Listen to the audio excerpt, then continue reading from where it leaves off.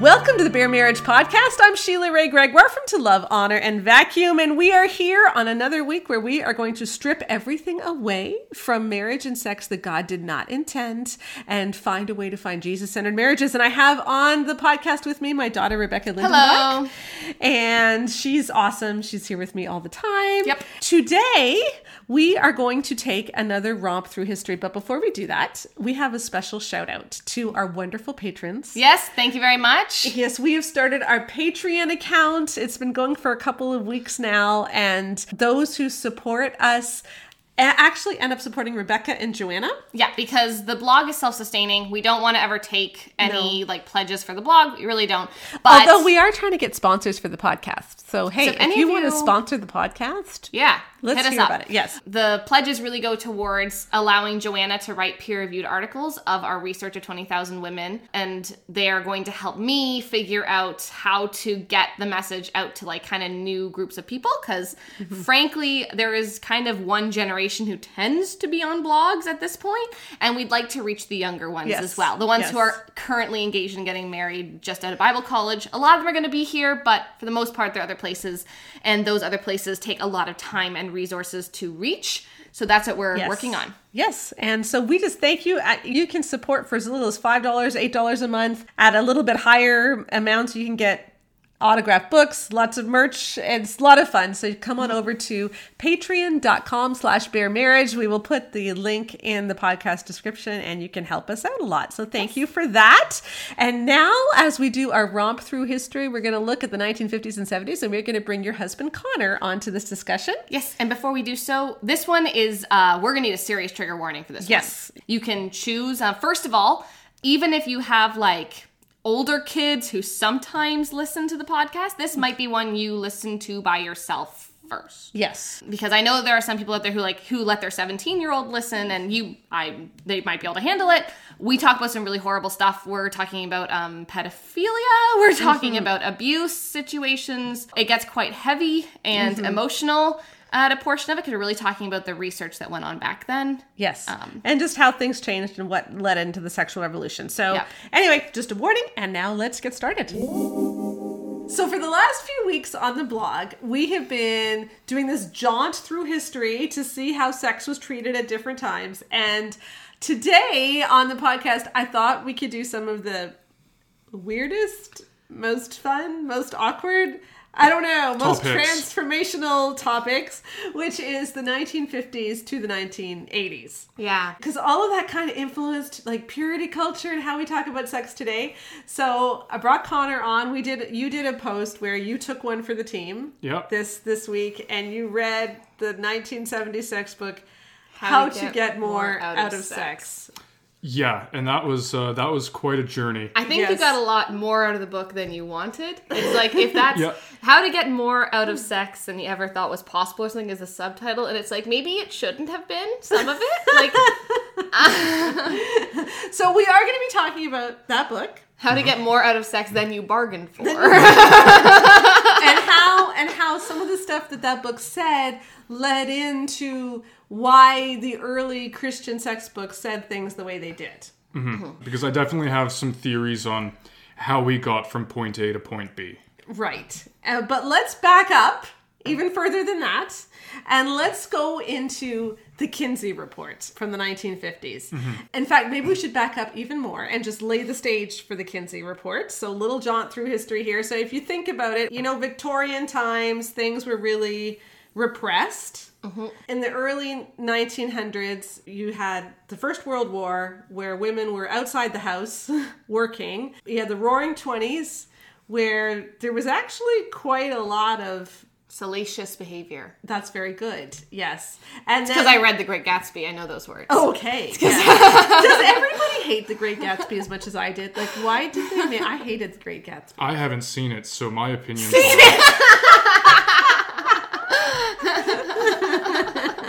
Anyway. Connor's a book nerd, just so everyone knows. Yeah, he actually is. Connor and I are the readers in the family. Nobody else reads fiction. We read fiction. But anyway, so Great Gatsby, 1920s, and then you bring in Prohibition. Things get clamped down during the Depression. You have World War II, and again, women are out of the house. Mm-hmm. And then the 1950s hit. And of course, during the 1940s, you also had a lot of technological advances with the war. And so in the middle of all this social upheaval, technological upheaval, the Kinsey Report is published. And I don't think people today understand how transformational that was. So would you guys, who are the psychology majors, like to explain what the Kinsey Report was? The Kinsey Report was a piece of research put together by a man named Alfred Kinsey and his research team, where what he did is he took a look, an in-depth look, at a lot of individual self-reports of sexual behavior across the country to see just how prevalent certain things like homosexuality, oral sex, a lot of taboos and things that people didn't talk about along with just regular sexual topics.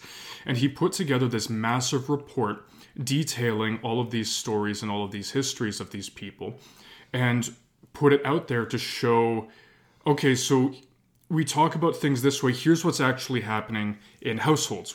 That was the intention behind the piece of research. Yeah, what was it called? Like human sexual behavior in the human... something like the sexual behavior of men. And then he later released a report that was about the sexual behavior of women. What I think is interesting to note is, like we said, with the Victorian times and everything, what I really notice is that we're coming into this from a long period of history where private lives were supposed to be very private, but also they were expected to be cookie cutter. Like they were expected to fit within certain societal norms, but also you were never supposed to talk about it. So how did you know if you fit the norms? So what that means is that here are all the norms going on and no one can talk about, is this what's happening? Is this what's healthy? You know, where are we seeing problems with this? You just keep quiet about it. Just stick to the traditional. And the Kinsey Report ended up being intensely controversial.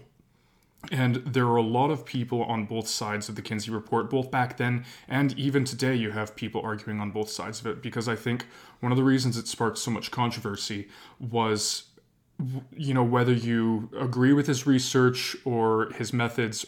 What he did is he took what was happening in the private sphere, in the household, and he made it public. That was his intention. Here's what is happening in our private lives. Now everyone knows. And what happened is from there, we were no longer able to just not talk about it.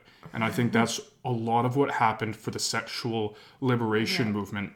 And one thing that I actually think was a very vital thing, a very important thing to happen, was the fact that people could now talk about this. If it weren't for the Kinsey Report, I think you might still be talking about vacuuming. Yeah. Yes. There were a lot of issues that people took specifically with his methodology. And there were a lot of issues that people took with the morality behind the research and the impact of the research on society. You have kind of those two, on the one hand, attacks, and on the other hand, two lines of praise. So you had a lot of people saying, wow, this is great, you know, that we can talk about this, and he's pioneering sex research. No one has really tried to formalize the science of, you know, researching sexuality before, and this is a huge step forward.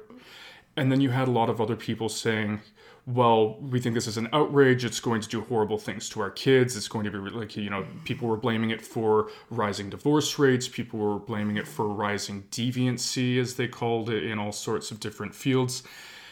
And so I think partially from an academic standpoint and partially from a how can we dismantle the Kinsey Report because we disagree with it morally, you had a lot of people criticizing the methods. And so I looked into the methods and I looked at the critiques, and what I can say is when I look at it, I am in the camp now that it was not super tight, methodologically speaking, and there were also some serious moral issues with it. This is coming at a time when they also did that famous experiment, remember, where they had people zap people? Milgram's experiment? Yeah, Milgram. Yeah, the obedience study. Yeah, let's put it this way. There wasn't a ethics board for psychological studies in the same way in the early, in this time. Actually, because of experiments like the Milgram experiment, the Stanford Prison experiment, we have ethics committees now. Yeah, and the Kinsey. And the Kinsey report. Yeah, there's a lot of them. Yeah. Let's put it this way. There is no shortage of examples of why we now have ethical councils. Yeah. So let's just go right ahead and talk about what the genuine, legitimate complaints about his methods were.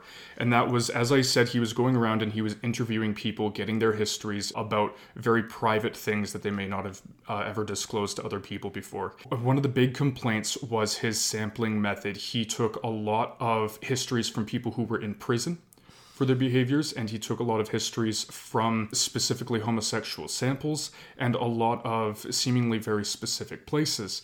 And so there were genuine concerns about a sampling bias. In fact, even Abraham Maslow, who anyone in psychology will recognize as being a very influential figure. Anyone who's read The Great Sex Rescue will remember talking about Maslow's hierarchy of needs very Yes. briefly, I think. He went in and screened the samples for bias before the report came out and said, yeah, no, this is not representative of the general population. Now, to put that with a grain of salt, Abraham Maslow has also been critiqued largely for not being incredibly scientifically rigorous. But those were some genuine complaints that people had with the research. And to put that into context, the reason people were upset is because he was making things that were considered deviant at the time, and maybe even still today sound a lot more widespread than they were. People were saying, well, he's making it sound like homosexuality is this super common thing that so many people are doing, but he was largely just asking homosexuals and people in prison. So that was the complaint that a lot of people were making. Yeah, and remember that homosexuality was so much more taboo in the 1950s than it was today, which obviously people listening already know, but that was something which people would have been quite offended by back then. Oral sex was still illegal. Oral sex was still illegal, for Pete's sake. Right. Yeah. What happened from there is then some of his predecessors in the Kinsey Institute went back and they went back through the data and they took out the samples that people were having issue with, and they ran the numbers, and what they actually found was a lot of the numbers really didn't change very much. So they said, no, there wasn't an original issue with the reporting bias, with the sampling bias. But even to this day, what I think is a genuine critique that people still make is there's still the self-selection bias because, again, this is a time when people could not talk about their sex lives, and people express concerns that there may be certain kinds of people who are more likely to go on the record about what they're doing than others. And if people are more likely to go on record and have their story be stated, if they are not in the traditional vanilla package, then you have a sampling bias there again. Right. A lot of people also took issue with some of the morality of what he did. Again, we talked about the Milgram experiments, the Stanford prison experiments. One of the big issues that a lot of people have and still have is he took histories from a number of pedophiles and sexual offenders along with the other people in his sample. And he would get these detailed histories from them and did not ever report them to the police. And the Institute has still, to this day, kept all of the records sealed so that no one can look back. And that's already problematic, but especially when they passed off some of their findings about the sexuality of little boys that they'd gotten from pedophiles, and they made it sound like that came from a number of different sources, when actually so many of those came from just one incredibly prolific pedophile. I'm actually going to stop. I really had to read into this and dig into this, and I reached a point where I realized I had to stop. I actually cried a little bit. Just the amount of detail that he went into and took from this man and from a few others like him, and then just put into this report and never reported. And his thought was he was balancing the importance of the scientific data with the likelihood of them repeating again. But after reading some of the stuff in the report, it was just too much for me to really talk about here, especially as a father with a little boy. Yeah. And he had 4 kids, or I believe around 4 kids himself. And so it's just... And that's the issue is with the Kinsey report, one of the big concerns people have from an ethical standpoint is that the desire to reduce shame and increase conversation was done at the expense of sexual abuse victims. Yeah. It was like, well, you might be getting, abused, but at least we can talk about sex now. It's like, no, that's not a good handoff.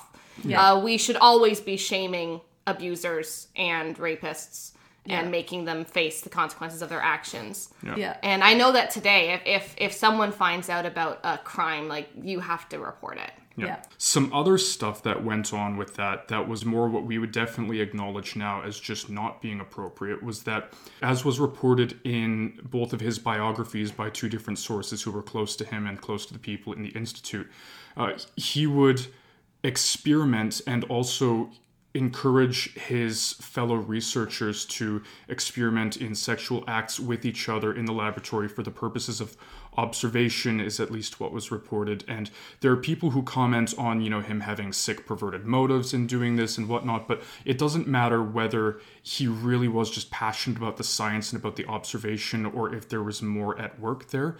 What's important is that we recognize now that that is in no way an acceptable or what we would consider consensual way to go about any kind of sexual relation. You can't say, hey, I want you two to do some stuff to each other while we film it and watch.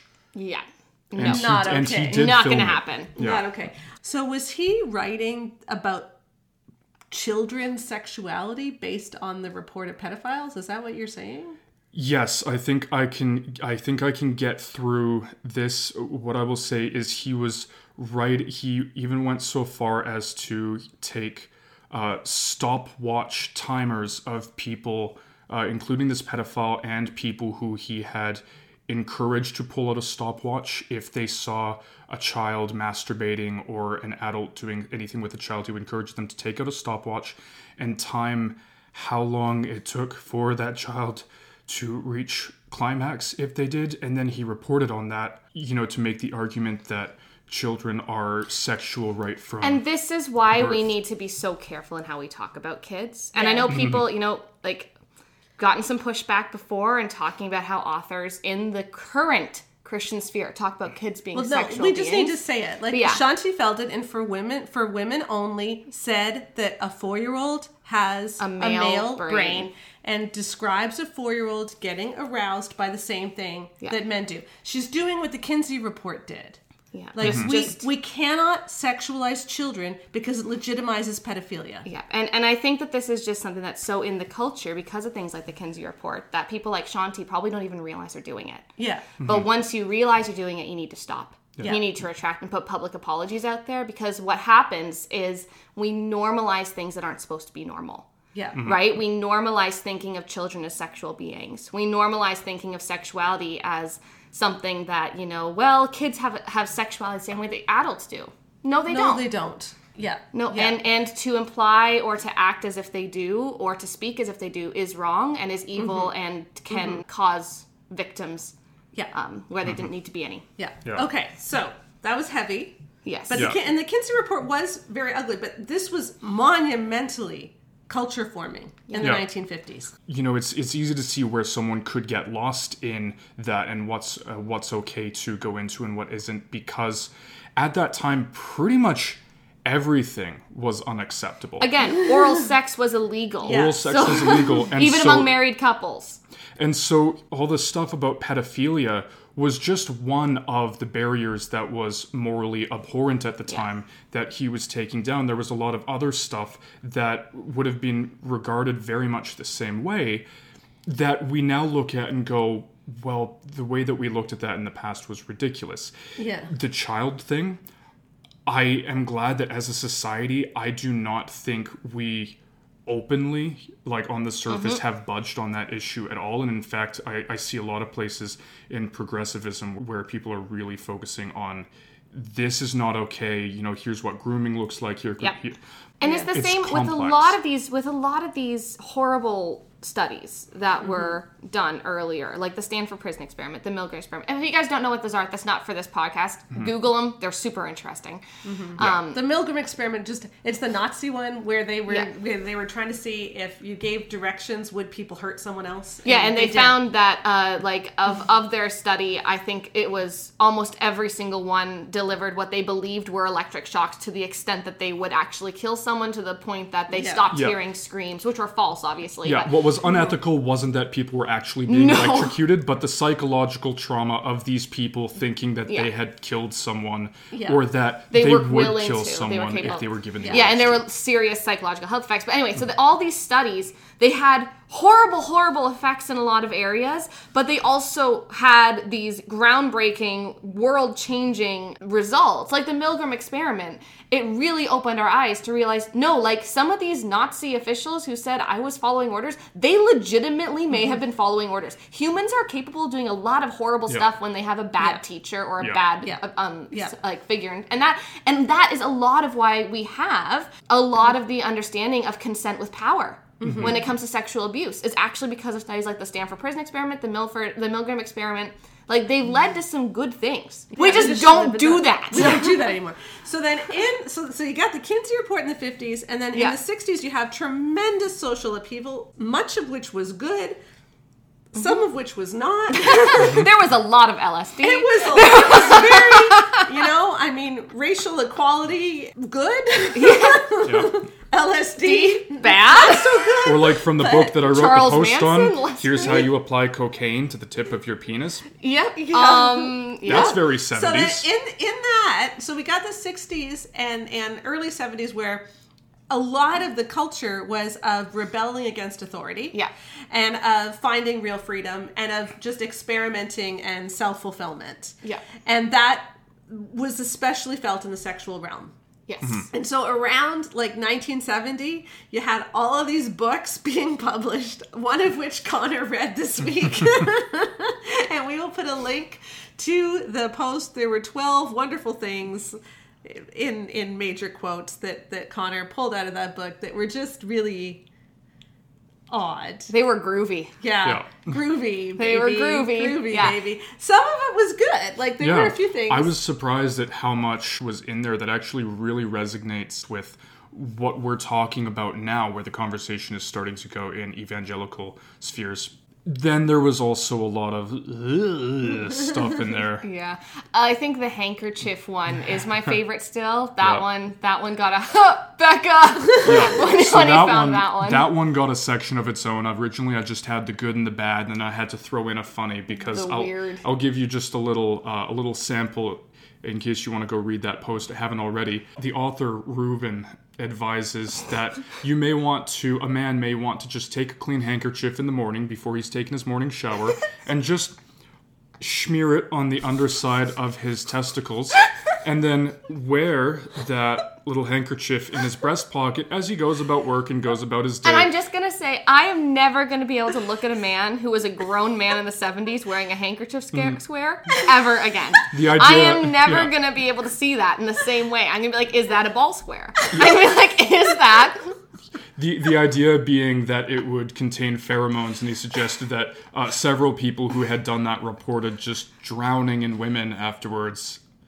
I don't know about that. I don't know. Yeah, so the 70s, the books that were coming out of this era in the secular realm were really about releasing people from the kind of pent-up Victorian repression that many Yes. people are still in. And we had a conversation with Kristen Dumais that's coming out later. Yes, in June. We've in already June. recorded it. I It's recorded coming it. out in June. Yeah, and we were talking about in her study how she just found that, a lot of what these authors were writing into in the 70s was the miserable housewife phenomenon, right? You have these wives who have no education, no skills. They can't really get jobs in the same way as you could today for a lot of them, and they're married and they're just in blah marriages and they feel overwhelmed and tired and angry and bitter. And what were all these books trying to do? They're trying to show women how they can at least, enjoy life a little bit more. There was that side for the women, and for the men, it was kind of like get rid of all shame and just revel and enjoy. And from what I understand, Reuben's book was more on the reveling side of things. Yeah, I mean, again, it was really a mixed bag, but there was a lot in there where it was very clear that, especially when you look at modern sensibilities and the way that progressivism is moving, that it seemed very much like a pendulum swinging too far the other direction from the Victorian repression. I think it really serves to put modern progressivism in perspective too. There's this idea that progressives are just trying to push us as far as possible towards complete sexual liberation and freedom and orgies and everything like that. But then you look at books like this from the 70s and you look at how the progressives would react to it, and it's like, that was way It's like, out I'm going of to be line. honest, most progressives' grandparents probably had much more pendulum swing thoughts than the average Yeah. progressive today. Well, yeah, because what was really missing in the 90s, like a lot of the stuff that you were critiquing from that book was really about consent again, Yeah. and sexual abuse and Yeah. sexual assault, how that wasn't even registering. No, Yeah. it really wasn't. And that was the main issue with the 70s and the 60s and during this whole sexual liberation. It's like what you were saying earlier, Connor, is that when the entire goal is to break down boundaries, you break down the healthy ones too. Yeah. Right? And that's what was happening in this time. Yeah. I love how he had the example too of the film producer who can get any woman he wants. It's like, Yeah. Yeah, it's like, no. And I think All I have to do is promise them a movie contract and I can get any woman I want, but wow, your advice has really helped me figure out myself. it's like, oh dear, yes. dear. Yeah. No, but I think that's the issue though, right? There's this whole generation who was growing up in the middle of the sexual revolution, who was in this culture where the Christian world was fighting back against the sexual revolution, you know, but the culture as a whole was saying, we don't need the boundaries, we don't need the rules because we've been repressed for so long and there's no need for it because it's ridiculous because we're all doing it anyway. Why don't we just talk about it? Right? And so then if you're an evangelical Christian in the midst of that, what did the evangelical world do? They kind of tried to kind of clamp down a little bit. Yeah. Right? They're like, no, you can't do everything. Yeah. Right? And so what's happening is, so there's this big sexual revolution going on. And so in the 1970s, in the late 70s, the evangelical world realized, we better start talking about sex. Exactly. And so The Act of Marriage, I believe, was 1976, the original book. I might be off by a year or two. But it was in the mid to It late was 70s. in the mid to late 70s. Some other books were published in, I think, early 80s, late 70s. I think Intended for Pleasure was around that time as well. The first edition, both those books have gone through multiple It's a little bit editions. complicated for us because we have the most later- recent editions yes. of the two, so we can't, But, you know, these books were born out of that time where the world was saying, hey, let's throw caution to the wind and embrace everything. Yeah.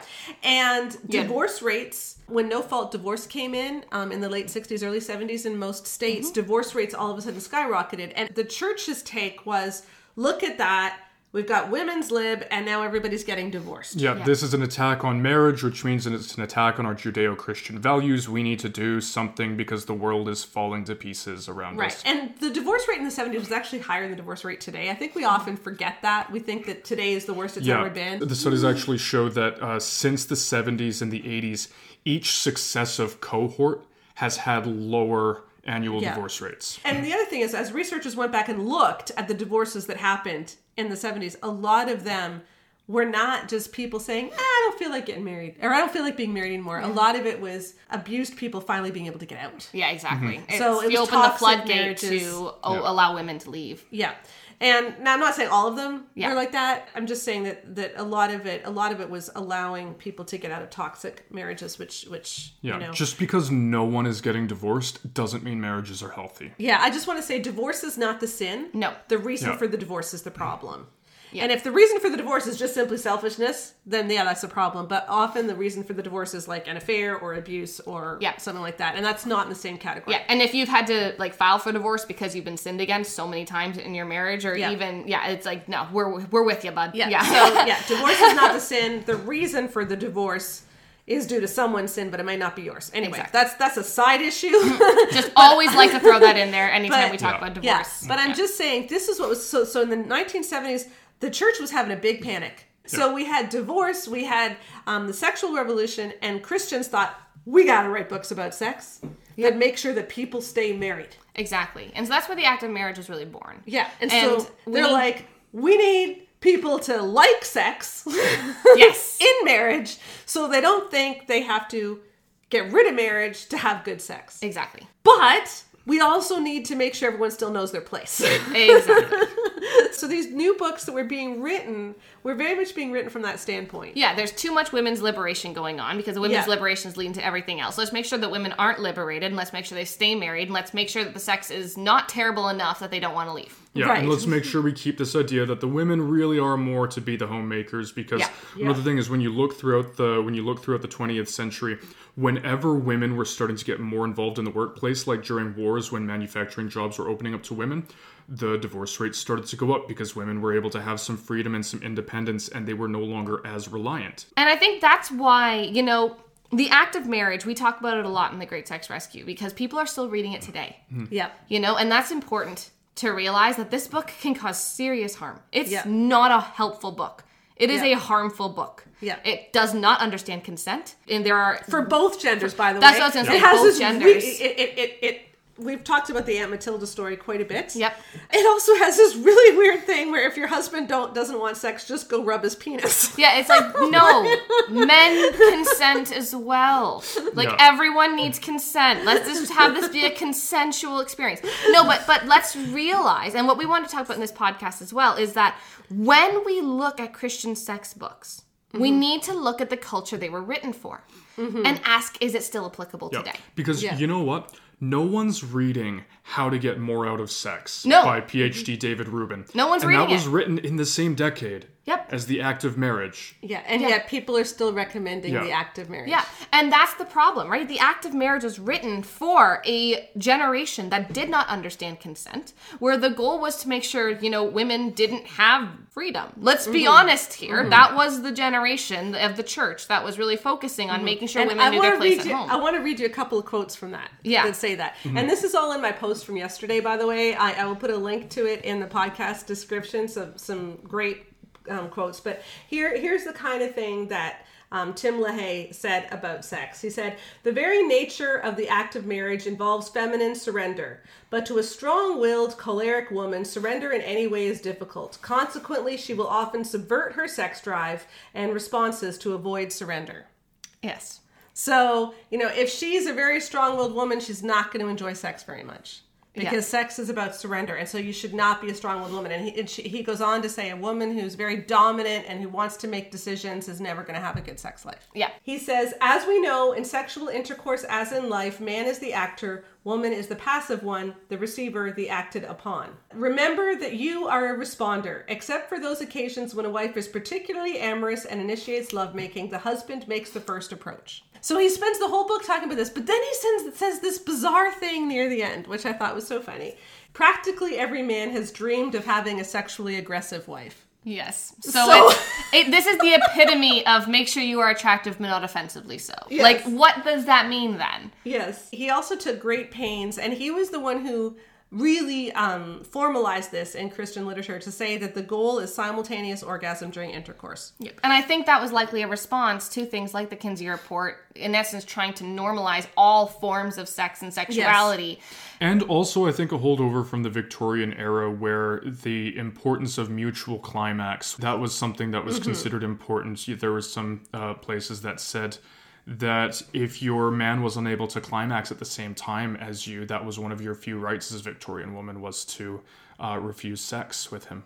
Yep. Yep. Yep. So, And I think that's again, it's a response. remember that he was the pioneer of explaining that women can feel pleasure and should feel pleasure. Like, he did a better job of this in 1976 than Emerson Eggers did in 2004. Yeah. So we do want to give him kudos Totally. for that. Like, he talked about clitoral stimulation. He talked about the importance of the clitoris, about how you need to understand your wife's body, how her pleasure is up to you. Intended for Pleasure did a really good job of that as well. So, those books, they did that well, but then they said that the only appropriate way to have an orgasm really is through intercourse and preferably simultaneous. Yeah, so it's like all this stuff we told you about how to help women orgasm, forget all of that. It's all gonna be intercourse all the time. Like, And- it just doesn't make sense. Yeah, and they're both very negative towards oral sex, extremely negative. And yet what we found in our survey is that And we're not the only ones. Multiple studies. Yeah. Our survey simply echoed other studies' results that oral sex is often the easiest way for women to orgasm. There's just a lot of stuff where when our response as Christians is more reactionary than it is an actual look at what's good and what's not of what's going on. And I actually think that LaHaye likely did a better job of being more critical than we do today. But what I see a lot when I read things like The Act of Marriage or I read Christian books today about sex or marriage is that it's not necessary. It doesn't sound to me like they've actually formulated their own thoughts. It's just, what is the opposition saying? And I'm going to say the opposite. And I think, again, the reason I think LaHaye is actually more critical is because he does talk about women's sexual pleasure, about the importance of intimacy and mutuality. So he takes a lot of the sexual liberation movement kind of catchphrases and he puts them in his book. Yeah. But then, the rest of it is men want sexually aggressive women, but if you're aggressive in any way or dominating, then obviously you're not going to have a good sex life and you're going to hate sex. It's going to be terrible. It's all going to be your fault because can't you just remember your place? Yeah. And this is what happens is we get these contradicting statements because our views are based more as a reaction to the culture than they are actually based in what is good, what is true.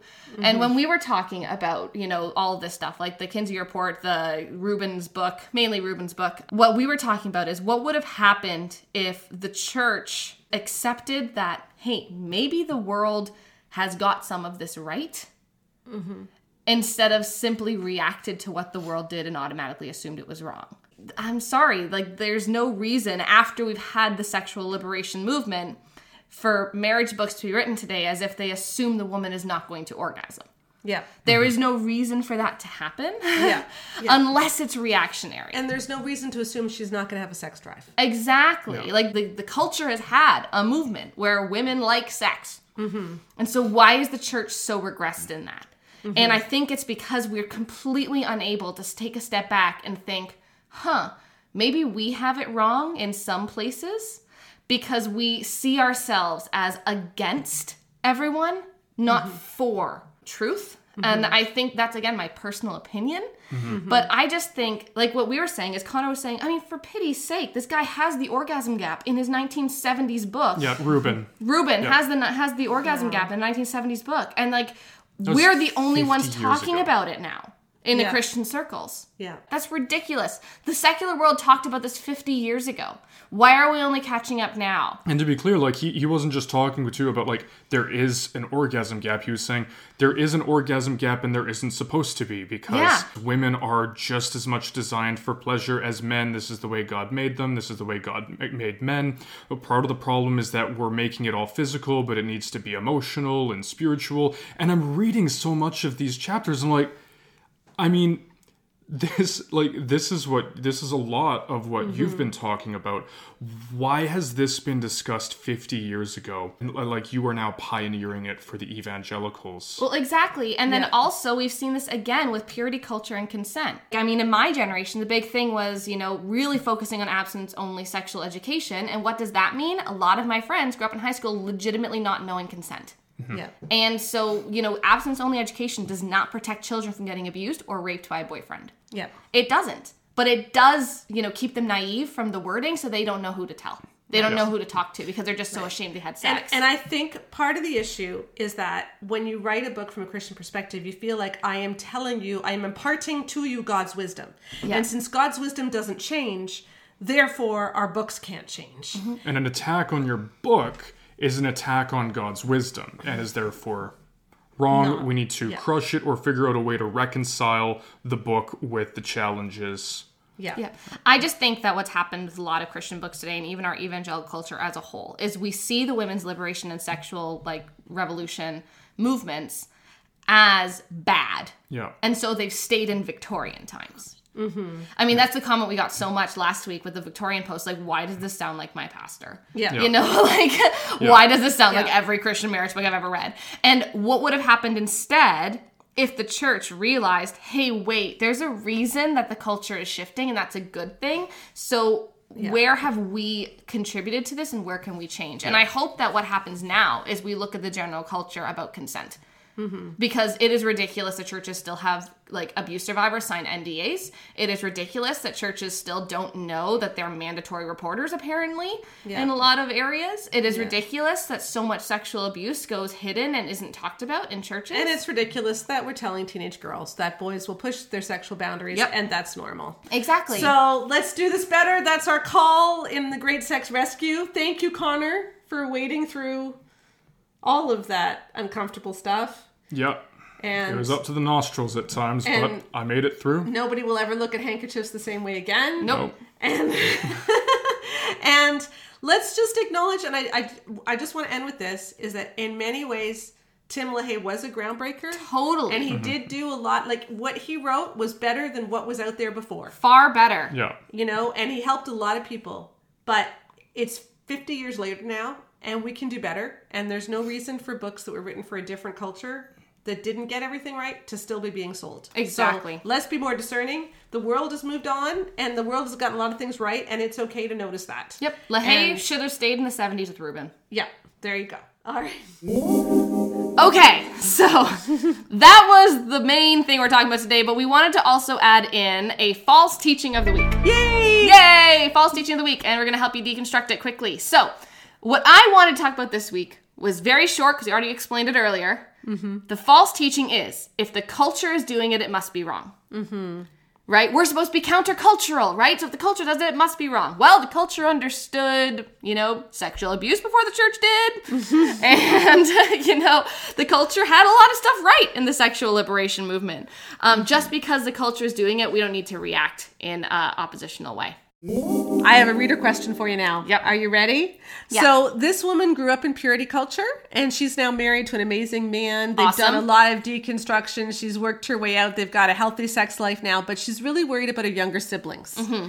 Okay. And she tells this one story that kind of sums up what her family was like. So this is when she was still an older teenager. She says, I had recently lost about 30 pounds and I was grocery shopping at night. A man approached me and wouldn't stop harassing me. He ended up waiting for me at the doors with a group of men. I waited long enough to leave that they finally seemed to leave first. When I got outside, I realized they were still lurking. I ran to my car and locked the doors.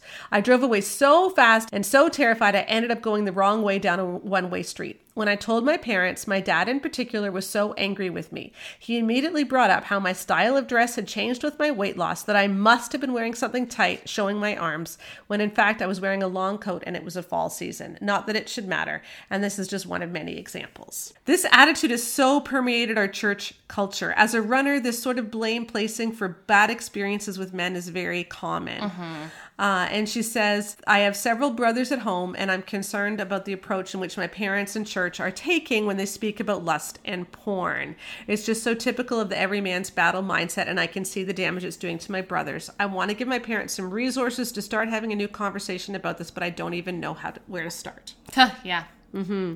So I would say, similar to what we said last week, we do have our rubric and scorecard available now. Mm-hmm. And so what we did in our survey, we asked 20,000 women, what messes up your sex life? Well, we didn't actually ask that. No, we asked about their sex life and their marriage, and then we asked about different evangelical teachings, and then we could see. We could compare people's sex outcomes based on what they believed and what they didn't. Right. And so once we knew what teachings were dangerous, and then we also read other peer-reviewed studies, we created a 12-point rubric of healthy sexuality, of the marks of healthy sexuality teachings about women. And then we applied that rubric to a bunch of our bestsellers, including The Act of Marriage and Intended for Pleasure, which we talked about today. You can get that rubric. So our 12 marks of healthy sexuality, that's a good thing to talk about with people. Yeah, and when you do download it, it also comes with a cheat sheet of the results of our study as well. So if people say like, okay, but like they say it's unhealthy, but I don't think this one teaching on their rubric is unhealthy. Well, you can show, well, the reason I think it's unhealthy is because if women hear it, they're having a worse time in their marriage. Yeah, so this is what happens. So you can get that. And we also have our scorecard, which shows how all of these different books scored on all these different measures. And the nice thing about that scorecard is that not all of the books did badly. Yes. Like it shows how like on each measure, some books did really well. Yep. And some books did really badly. And so it allows you to make comparisons. And there were some books that really did score quite well. And there were some books that did not. Every Man's Battle did not score very well at all. I think it was second worst. Giving that scorecard to your pastor, and the scorecard comes, it's actually a Google Doc. It's not something that you can download anymore, but you can show them the Google Doc, because in the Google Doc, it has all the quotes that justified why we gave this book like a 2 out of 4 on this, or a 0 out of 4 on this, or a 4 out of 4 on this.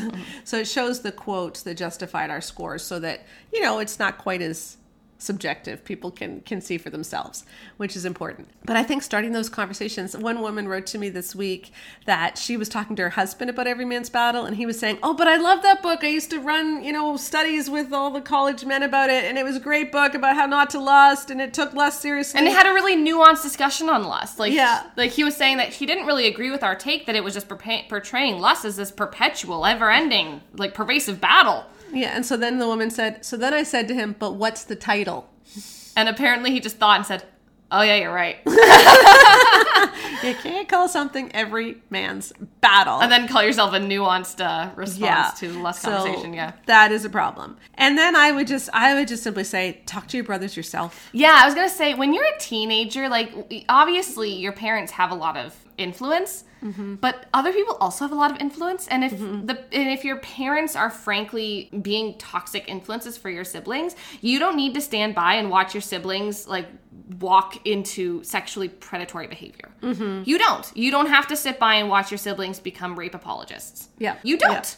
You can say, that wasn't appropriate, and it really makes me concerned that if our sister ever actually was assaulted, our parents wouldn't support her. And here's why. Or you can talk about it and say, like, hey, here's a blog post that you can share with your younger brothers. The blog post of is noticing lusting. Like, you can talk about that kind of thing with them as well. You don't even need to have a conversation that can be awkward, but just say, hey, I saw this and didn't know if you thought your youth group might want to read through it. Something like that. So we'll share those resources again. I will put those links in the podcast description, and then don't be afraid to talk. We just need to change the conversation. The only way we change the conversation is by speaking up. All right, so last but not least, I have some encouragement. Okay, so here is a wonderful review that was left of The Great Sex Rescue. It was doing really well. Oh, we found out this week too, I didn't share this, that we were on the bestseller list for the Evangelical Christian Books Association? Evangelical Christian Publishers Association, Something I believe. Like for last month. So we made it. So that was awesome. Thank you so much. Yes. What's really encouraging to hear is how many counselors and pastors are reading the book and recommending it. And recommending it. And we've gotten so many comments and emails from people saying, I just got told by my counselor that I had to read your book, and I read it in 24 hours. And so please, if you know a counselor, give the book to them, recommend it to them, because if counselors can get a hold of it, then imagine if they give it out to all of their people. The and healing, how transforming. the people who need the healing. And if you want to help us, you can also write an Amazon review if you've read the book. Or even just rate it. It helps us tremendously. So please do that for us. It just takes a second or two, and it really does help. So here is a Amazon review that came in. I didn't realize until I got married just how deeply I had absorbed the pervasive evangelical teachings about sex and marriage. The obligation sex message and the teachings around lust in particular have caused so much hurt for me and my marriage, so I was thrilled to hear that Sheila, Rebecca, and Joanna were writing The Great Sex Rescue to help challenge these teachings in a big way. They explore the evangelical teachings about sex, lust, and more, and with clarity, explain where the teachings go wrong, how they objectify women and hurt men and women in general, and how we can reframe them in a healthy way. I'm so thankful for the courage with which these authors are boldly challenging the evangelical literature, which has caused so much heartache. I love how the book focuses on encouraging us to behave more like Jesus and to evaluate our teaching by their fruits. The Great Sex Rescue minces no words in defense of the many of us who have been hurt. It replaces harmful teachings with healthy ones and ends with great hope. It helped me understand so many things about myself. It was healing, and I would 100% recommend it to anyone that has grown up in the evangelical church. So that's amazing. That's kind of like what Kristen Dumais said. Kristen Dumais, when she reviewed her book. Dumais. I always say it wrong. I'm sorry. You have a French last name, for goodness sake. I know, and we even asked her how you pronounce it. Oh, well. Kristen Dumais. When she said, if you've ever read an evangelical book about sex, you need to read The Great Sex Rescue. Yeah. So that's wonderful. We hope it's healing. We hope it's validating for you. Thank you for listening in on the Bare Marriage Podcast. Next week, we will be doing Start Your Engines podcast, where it's more to men, but it's actually to both, really. Keith will be on. We'll be talking about some of the stuff that women have been told that men don't always know. Yes. And so that'll be fun. So join us again next week. Join us on the blog as we continue our jaunt through history and how the Christian church has seen sex. Remember to read and review The Great Sex Rescue and review this podcast too. And thank you. We will see you next week. Bye.